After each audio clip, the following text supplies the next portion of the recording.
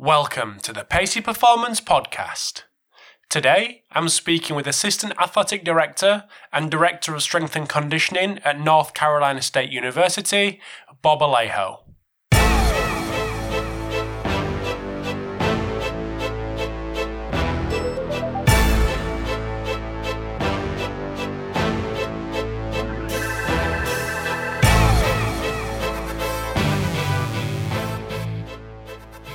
Thanks for tuning in to episode 132 of the Pacey Performance Podcast.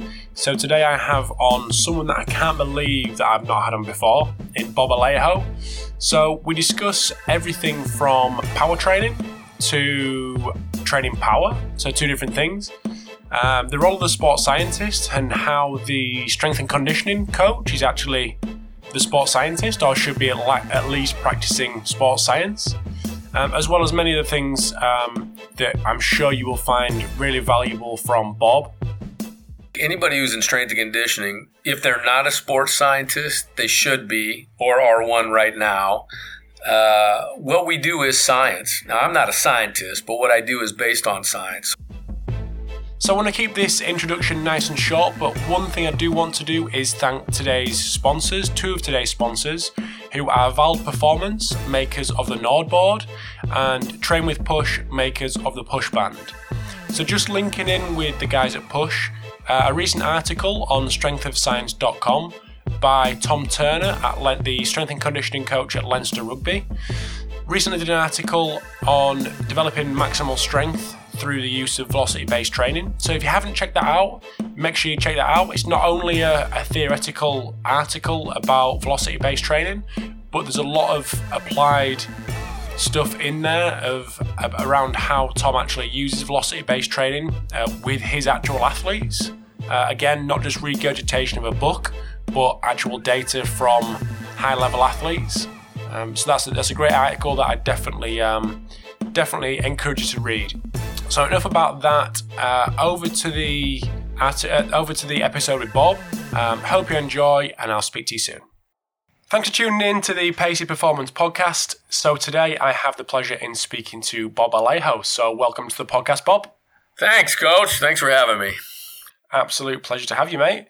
So anyone that doesn't know who you are, just want to give us a little bit of background about you and what you're currently doing, what you've done in the past, education-wise, etc., etc.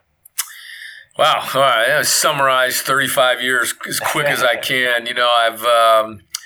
Right now I'm finishing up my term at North Carolina State as the Assistant Athletic Director of Strength and Conditioning.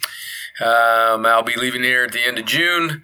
Prior to that, I was with the Oakland A's baseball team in MLB twice for about a total of almost 13 years. From 84 to 93, I coached at UCLA and was an assistant strength coach and director of strength and conditioning there. I think they just called it conditioning coach at the time. During those days, there was only two guys at just about every school in the country in the 80s. It wasn't 13 or 10 like we have today. But essentially, I've coached at UCLA. I coached at UC Santa Barbara from 2005 to 2008. So essentially, went 84 to 93 with UCLA, went 93 to 2001 with the A's, 2002 to 2005 or so, I was doing my own thing privately, and then I went to Santa Barbara 2005, 2008, back to the A's in 2008, and then in 2011 I came here, and within those two times I was also fortunate to be on two Olympic teams, the one in London, the one in Beijing for the United States with men's beach volleyball, and fortunate enough to come away with the gold in Beijing, and other than that, that's about it. My career, I've only been in 5 places, so I haven't been in a lot of places, but I've been in good places. Nice. So what was it like being around the Olympics in London and Beijing? Oh, I mean, I don't think there's any comparison really. I'd already been involved in the Rose Bowl, national championships, All-Americans. I'd worked when I was at UCLA, I ran into a number of athletes who were at the Olympic level already. So, had been associated with some high-level track and field athletes and World Cup athletes and MBE, I mean, really everything. But when you get to the Olympic Games, it's much like you thought it would be and more. I mean, it's a whole different thing. The only way I can explain it in terms of winning the gold in Beijing with Todd Rogers and Phil Dalhausser in the beach volleyball tournament was, you can win the national championship or you can win a conference championship, but when you win the world, it's something else, man. It's something else walking down the stadium steps to watch the match, and a lot of the athletes are still around even though they've been eliminated, and they all recognize you and wish you luck as you're walking to your seat to watch your team play. I mean, it's a phenomenal feeling. Yeah, I bet. So would you mentioned a little bit of time that you had doing your own stuff privately. Is that something you'd consider doing again? I would. Yeah. I don't know to what level I did it. I just was lucky to be able to do it at the time. First of all, I was single at the time, so that allowed me a little more flexibility. But I felt at the time that I could, write a book, and I did. We wrote about Dr. Jose Antonio, who's one of the co-founders of the ISSN, International Society of Sports Nutrition, and I wrote a book called on baseball training. And it was really the first book on nutrition and training for baseball. It was called Double Play.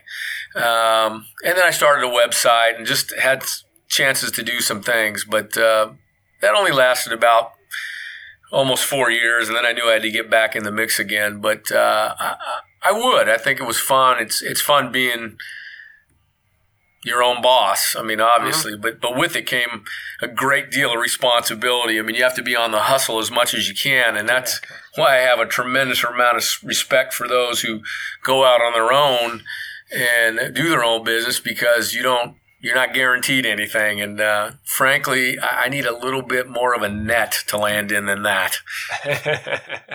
So is the business side of things something that interests you? I mean, I know when you're in it, it has to interest you, because if you don't get any money. Right. But is it something that you enjoy, the kind of the business side of things?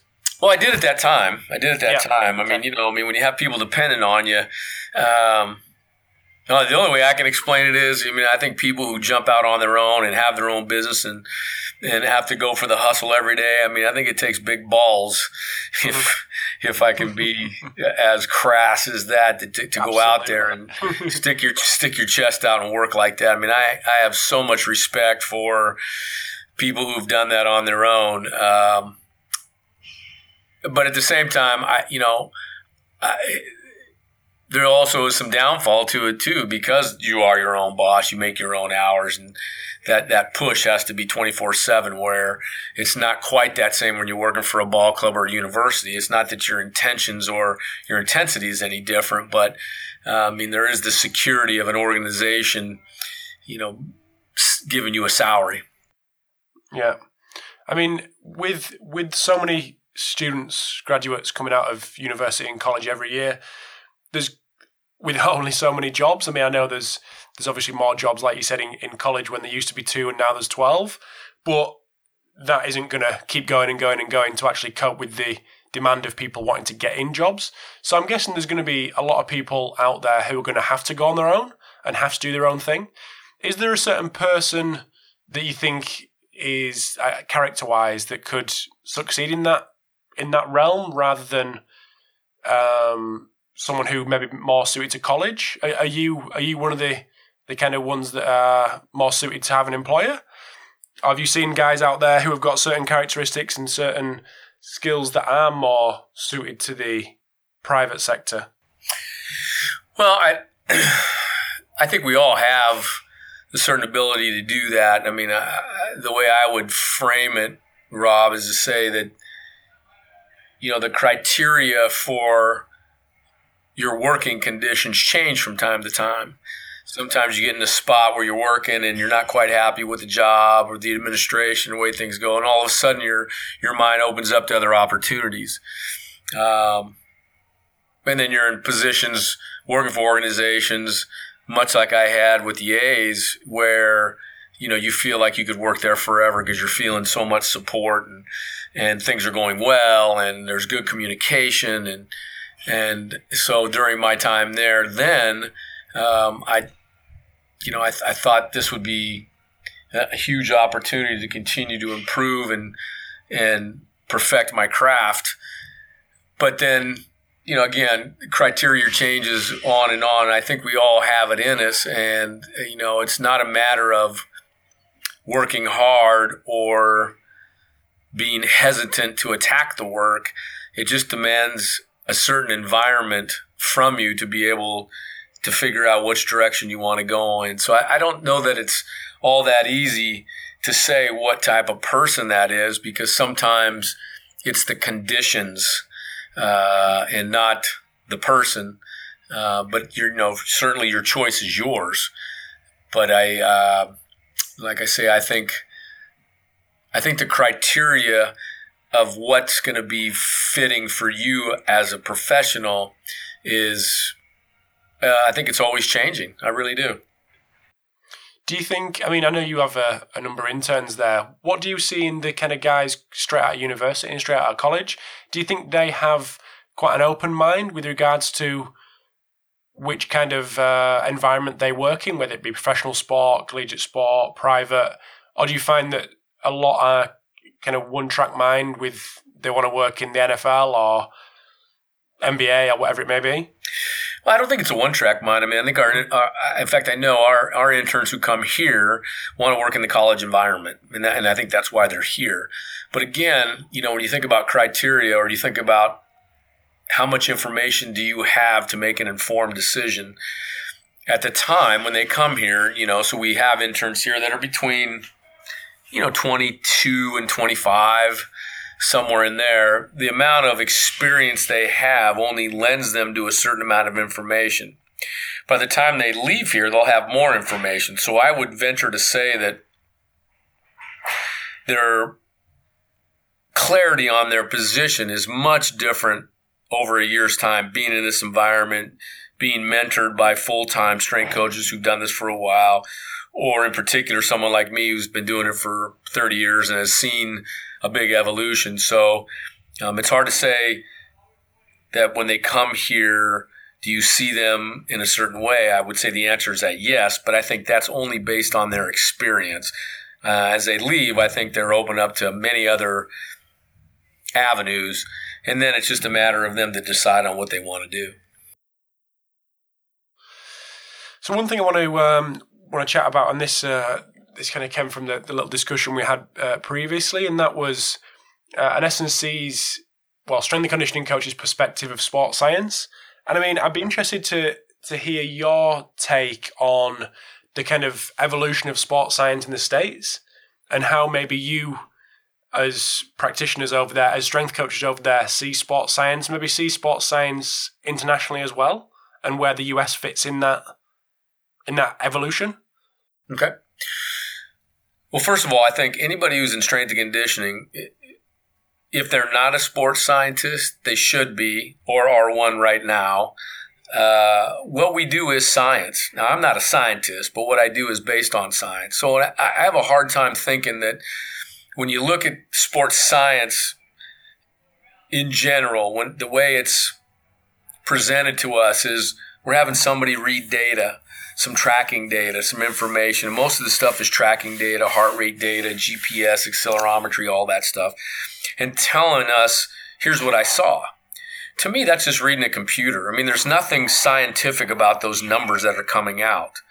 Behind the numbers and how you interpret it, there's some science to that. But I think that the idea here in the States, certainly there's, the sports scientists in the United States right now are strength and conditioning professionals. More often than not, Catapult, First Beat, all these tracking companies, they're presenting their product to the strength and conditioning professional. They're not presenting to somebody in a lab coat or somebody with a pocket protector with a ruler and pens in it. They're presenting. Picture in my head now. Yeah, right. So they're presenting that to strength and conditioning coaches. So it's not caught on here in the States in the way that I see it presented over in Europe, Australia, New Zealand there. I mean, that's I think those sports scientists have a really good grip on and connect well with strength and conditioning coaches, and they're separate. I think the communication there is better. I think what we've seen here is probably too big a gap in those that are saying they're doing sports science or they're sports scientists. I'm not interested in somebody just reading a computer number to me. I mean, my 9-year-old son can do that.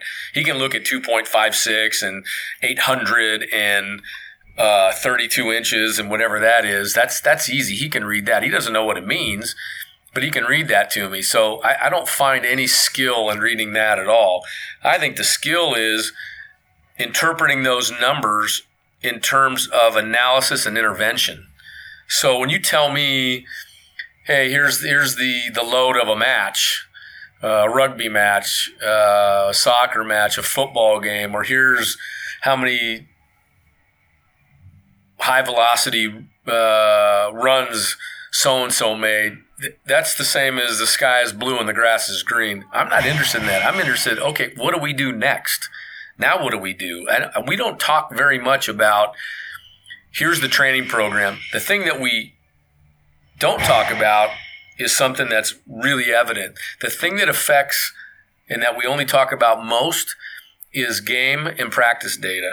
What we don't talk about is the thing that affects those two things the most is training.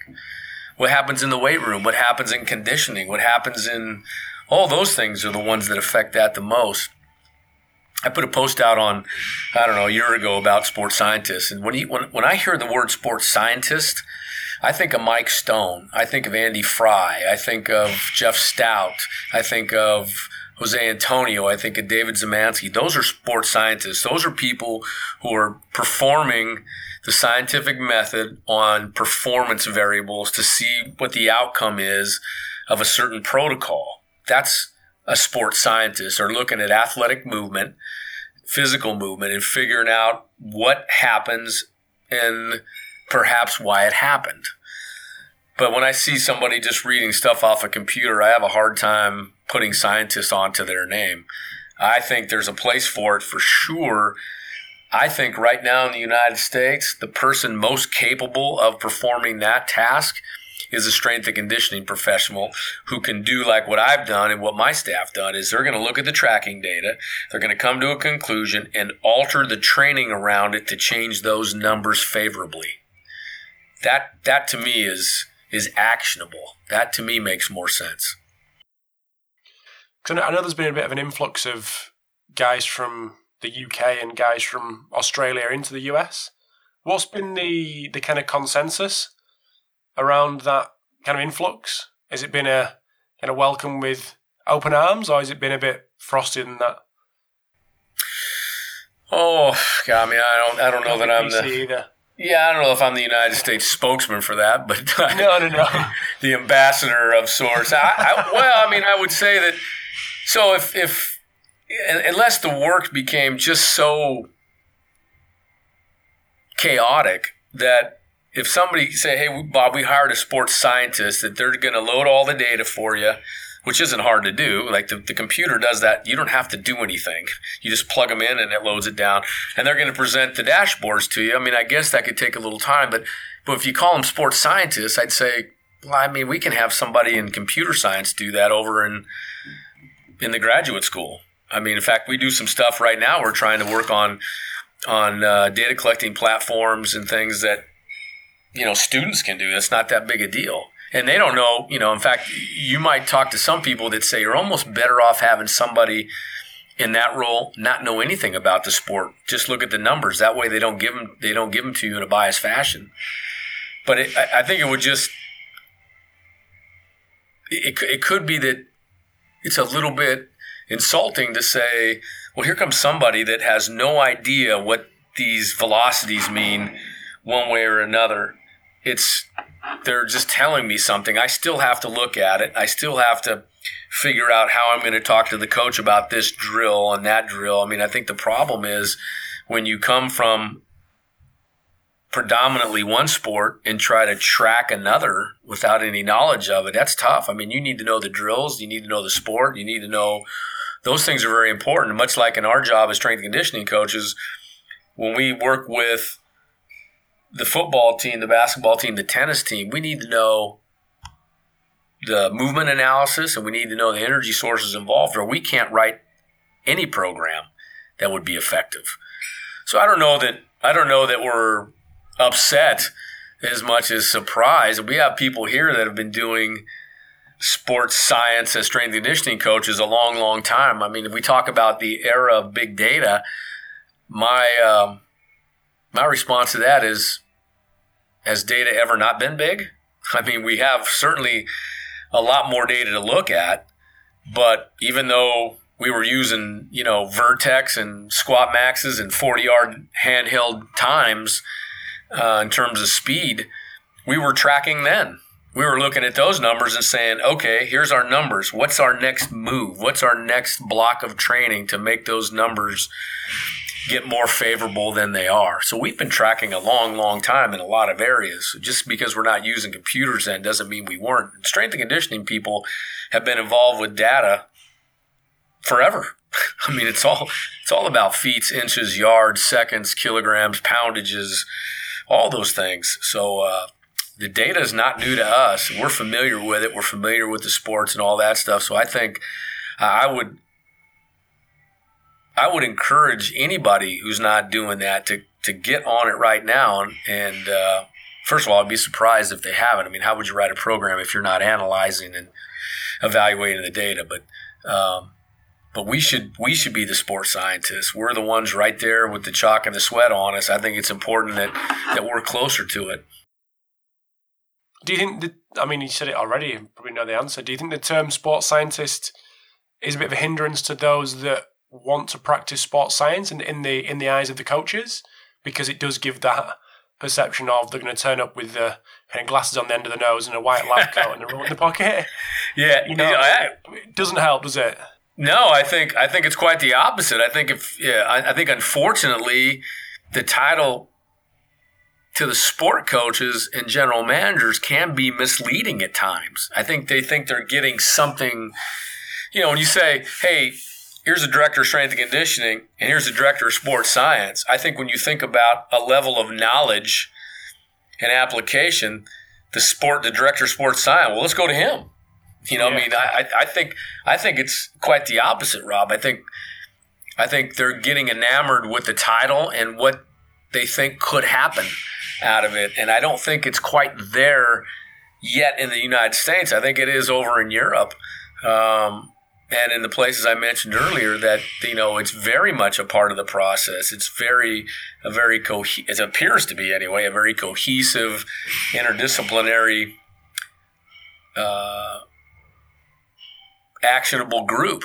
But here, I think, if you see sports scientists being hired, I don't know that you're seeing somebody who understands what happens in the weight room, what happens on the field during conditioning and movement and all that. And those things play a big role in what you see on the field.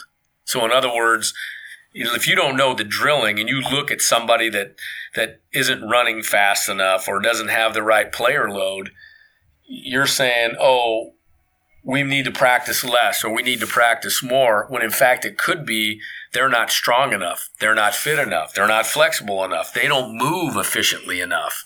None of those things show up on a computer, but none of that's lost on the strength and conditioning professional who's watching it and using the data to confirm what they know to be true. So we're going to take a very quick break in the chat with Bob. I hope you're enjoying part one. So in part two, we get into more of the training chat, talking about power training and the transition from traditional strength training into a more power training dominant program. But just before we get into part two, I want to say a massive thanks to Fatigue Science for sponsoring the episode today. So Fatigue Science are working with a number of clubs, so 4 Premier League clubs, 3 AFL teams, Seattle Seahawks, who were the number of the staff who introduced me to Fatigue Science, Dallas Mavericks, Canadian Rugby Canada, Houston Texans, Chicago Cubs, the list goes on and on. So there's a number of services that Fatigue Science offer. including sleep screening, including lifestyle education, and analysis of a team's schedule to identify potential problem areas within the schedule and offer solutions to minimize the potential sleep disruption in that time period. So I definitely recommend you check them guys out. So if you go to fatiguescience.com, there is all the information on there, and you can also follow them on Twitter at Fatigue Science. So I hope you enjoy part 2 coming up with Bob, and I will speak to you soon. So as we move on a little bit, and I can hear weights been dropped in the background, which kind of brings you on nicely to the next. Oh, you can hear that? And that's training for power. Absolutely, it's brilliant. Someone's getting some work done. Oh yeah. So yeah, training for power, especially with inexperienced lifters, and that's obviously something that you've got horrendous amounts of experience with. But I'd love to get your thoughts on that. Well, I think it can be confusing. You know, coaches will ask, sport coaches will ask, and even some strength and conditioning coaches about, you know, what's the best way to start with young athletes? You know, should we start with power training right away? And Robert Newton's done some great work on this, and as well as others have too. But I like his work on it for the most part because they talk about getting strong. And strength is really the basis for all movement, all effective force delivery type movements, whether it be power or not. You got to get strong first. I think what you fail to understand with young athletes is when you're getting them strong, that is training for power. When they get strong enough, then that turns into power training, where you're starting using lifts that have velocity reliant movement to it, like the cleans and the jerks and the snatches and even plyometrics, things like that. So I think that, you know, oftentimes we feel like, okay, you know, we got this freshman in here, we're going to start to teach them to clean. You know, I've gotten away from that totally, especially with freshmen. In fact, we'll do Olympic-style deadlifts because eventually I am going to get them to pull, high pull and clean and snatch and jerk. But I'll take those young kids and we'll do Olympic-style deadlifting for almost a year before we move them into something quick, because we'll find out that when they get strong, they get more powerful. It's that point where you see the strength acquisitions start to kind of tail off a little bit. That's the point where you have to, you know, intuitively or at least visually by looking at some of the graph data that you say, okay, now we have to start moving the bar faster, because now it's easier to get faster with a bar than it is to go up because we've hit close to the ceiling of our strength acquisition. So I think the biggest thing that comes to my mind about this is being able to tell young coaches, you don't have to hurry in to power training. You don't have to hurry into cleans and jerks and dozens of plyometrics right off the bat. Just get them strong. Get them strong. You'll see them jump higher and run faster. You don't have to worry about that. That's simple, basic physiology. Mm-hmm. So that can in your program, guys can be kind of on that, say non-power, but that kind of goes against what you've just said, but non-traditional power program for like a year, 18 months? I wouldn't go 18 months. It's probably going to be more like probably 9 to 12 months based on the academic calendar typically. But if you were in a situation where you could wait, so you know as a freshman they're going to be a sophomore, and a sophomore goes to a junior. It's not like another athlete that it's not bound by a time period. But we try to get them, you know, at least get them to just work on strength for 9 to 12 months and then start going into something a little bit quicker. So it would be,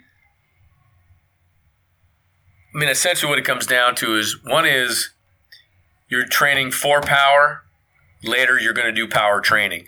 But both of them create a more powerful athlete. So what would be your, so to bridge that gap between the two, I don't suppose it's a gap, but to create that bridge, what would be your kind of first port of call on the power training side of things? Well, I like the high pull. I mean, I've gotten away from the power clean and probably lean more Why towards is that, Bob? well to the force. Well, so there's been lots of good stuff coming out. Tim Suckamel, Paul Comfort, and they've done some really really good stuff. Well, first of all, if you understand the lift, you know that once the bar gets about waist height, the force on the bar is zero, and by the time it gets up to the top end, you're going to start reducing the velocity. So if that's the case, at the top of the second pull, once you've shrugged and pulled on it, the lifts, the mechanical part of the lift is done at about somewhere in between, at least in a high pull, not in an Olympic style squat clean. The lift is done somewhere between the belly button and the sternum. You're really done lifting the weight. And so, because there's so much technique in catching the bar, I don't have to worry about, can he catch it? Does he have the right form? Does he have the right squat catch? Is he squatting quarter squat, half squat? Can he turn his wrist? Can he get his elbow up? I just know he can go into a straight vertical motion, elbows high, nice and tall, bar up to the sternum to create force. And if you look at the velocity and the power output, if you track it, you'll have a higher power output with high pulls than you will with a clean, because you can pull more weight and you can pull it higher without having to catch it. So that's what I've gone to, because I'm not worried so much about catching the bar. If what we're trying to do is to produce power, there is no power in catching the bar. Catching the bar says you've cleaned it or you haven't. But keep in mind, catching the bar is not the only thing. Where do you catch it? Do you catch it in a quarter squat, a full squat, a half squat? Because if you are testing the power clean, everybody there catching the clean has to catch it at the same depth. Otherwise, your data is not reliable if you're going to take any kind of average or standard deviation or small worthwhile change out of that. So I go to the high pull itself. In fact, I like the high pull so much and kind of not happy about the clean, although if I find somebody can do it, that's fine. I'd rather go into a snatch where now I can get total vertical acceleration to the top and catch it overhead without stopping anything. So you mentioned there a little bit about testing. What kind of testing in the weight room are you doing with your guys? Does that vary from sport to sport, from experienced and not experienced? Well, yeah, I think it depends on what the lift, but essentially we stay with, your basic, the bench press, the squat, the high pull. The high pull's tested at sternum height. That's a successful lift, and it's technically sound. So in other words, if you can pull the bar to sternum height, but your first pull, your back has bent over and your legs straighten out too soon, even though you reach the proper bar height, the lift will not be good, because then, your data is not reliable, because if you're going to take that as a max, then it just makes it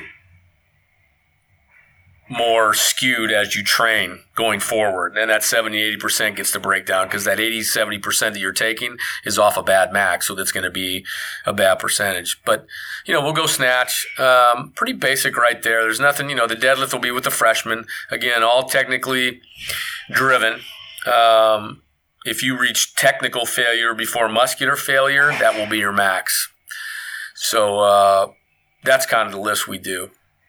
Is that technical proficiency just on coach's eye there and then, or is that done post testing, looking at kind of slowing things down and whatnot?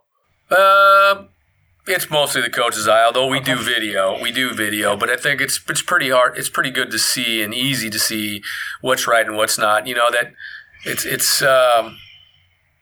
it's one of those things that for sure, and which is another reason why I've kind of steered clear of the clean. There's a couple, but the other reason is they're not weightlifters.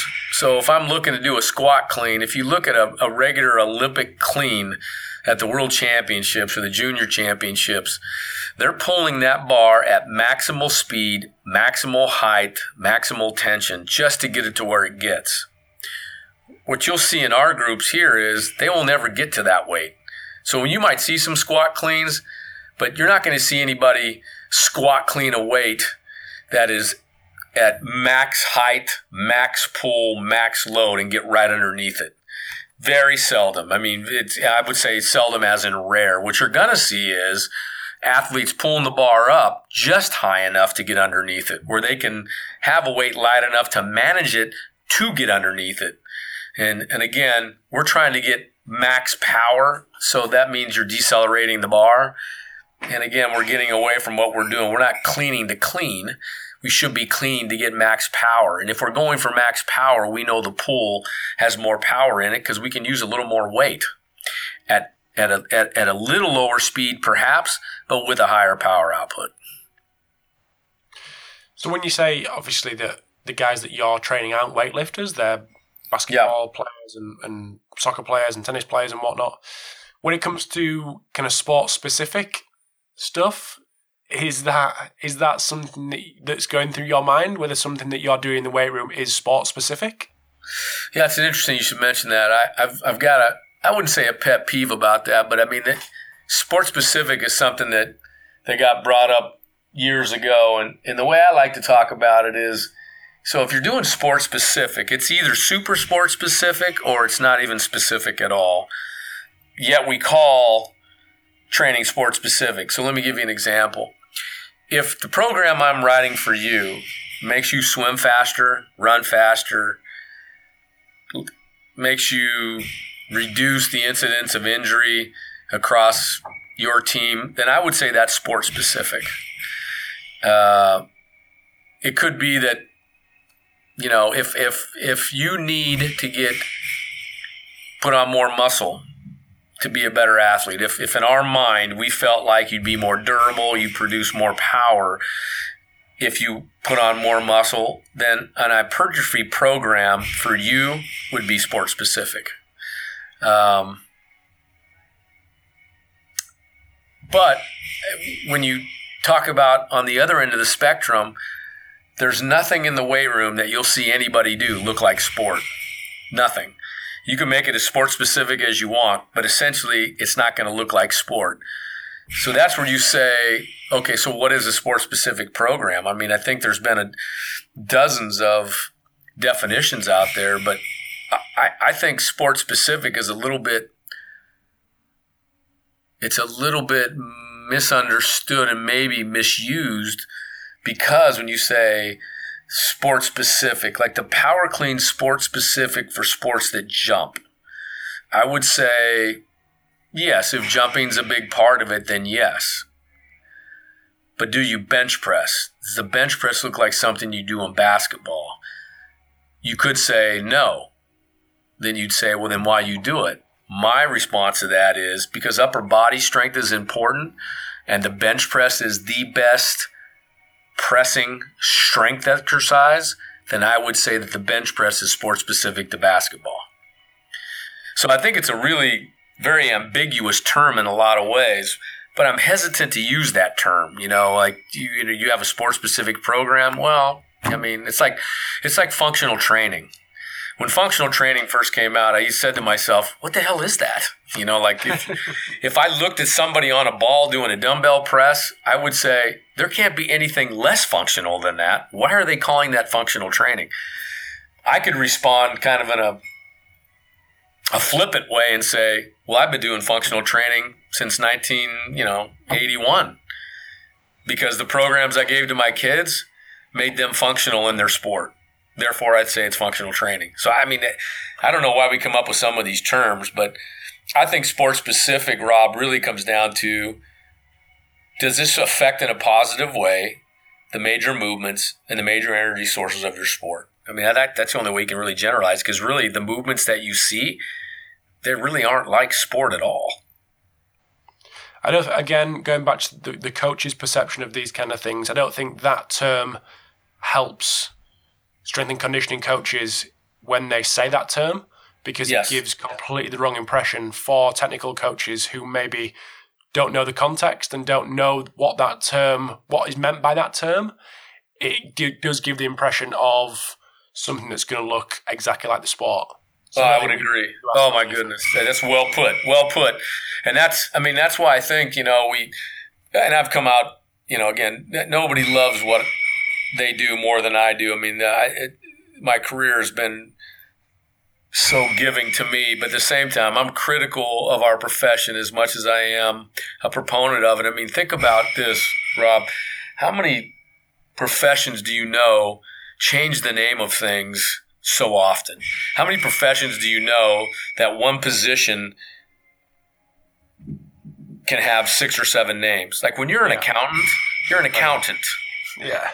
But a strength and conditioning coach, high performance director, director of strength conditioning, conditioning coach, director of athletic performance, director of sport performance. I mean, come on. So, I mean, I think this sport specific thing, it actually kills you because you'll have coaches now, they'll keep saying that. Well, do you have a sport specific program? And I mean, I don't even bother going into it. I just say yes. I mean, yes, because whatever we do makes our players, physically better. Now, do I say they're going to score more goals? Well, they got to be good first. I mean, there's nothing I can do in here to make them score more goals. If they can kick the ball already and they're pretty good, I can help them be faster maybe. But in the end, I just make it real simple. Our job is completely based on making our athletes run faster and jump higher. If whatever you're doing is doing that, and I say those two things because the physiological connection and correlation to so much really has to do with running faster and jumping higher. I mean, look at endurance runners. There's endurance running information on those that jump higher. Endurance athletes who jump higher than other endurance athletes run faster. Now, they're not running, in the 9s in the 100-meter sprint, but they are running faster. So, I mean, I think in the end, that's our job. And the rest is just recruiting and play calling and substituting and all that stuff, which we don't have any control over. Nice. Well, I'm just going to round up there because I know you're busy and I know it's the middle of your day over there. So I'm just going to ask you to tell people where they can keep in touch with you. I know you're pretty active on Twitter. What's your Twitter handle? Sorry. What is it? I think it's Coach_Alejo. Nice. And people can get in touch. That's the best place people can get in touch. I think so. Yeah, that'd be the best place to go. I throw something out there every now and then. I respond to everybody. I think it's my responsibility. I mean, look at what you've done with your podcast. I mean, you've done a terrific job, Rob, getting the word out on several coaches, and I think the variety that you offer, it's important. I mean, it's easy for especially young coaches to listen to people that talk about the things that they believe in, but you're not going to get better doing that. I think you're going to get better challenging yourself to listen to something you don't know much about, or listen to something that you fear a little bit, and listen to what they say, because it's like reading research, it's going to confirm or deny whatever, what you already know. Either way, it's still good. Of course. Well, I'll direct people to your Twitter page, and people can get in touch and ask you questions off the back of the episode, which I'm sure they will, and that'd be great to hear. Please do. So thanks, Bob. I really appreciate your time, and I'm going to let you go and get on with your day. Thank you so much, and have a great day, Rob. You too, mate. Speak soon. Thanks for tuning in to episode 132 of the Pacey Performance Podcast. Hope you enjoyed the chat with Bob. Just before I let you go, just a massive thanks to Valve Performance, makers of the NordBoard, Train with Push, makers of the Push Band, and Fatigue Science for all sponsoring the episode today. The podcast could not continue in its current form without them guys, their support and encouragement. So I really appreciate all the three sponsors of the podcast episode today. So definitely recommend you check out Tom Turner's velocity-based training article on strengthofscience.com. Got some great guests coming up over the next couple of weeks, and I hope to speak to you soon.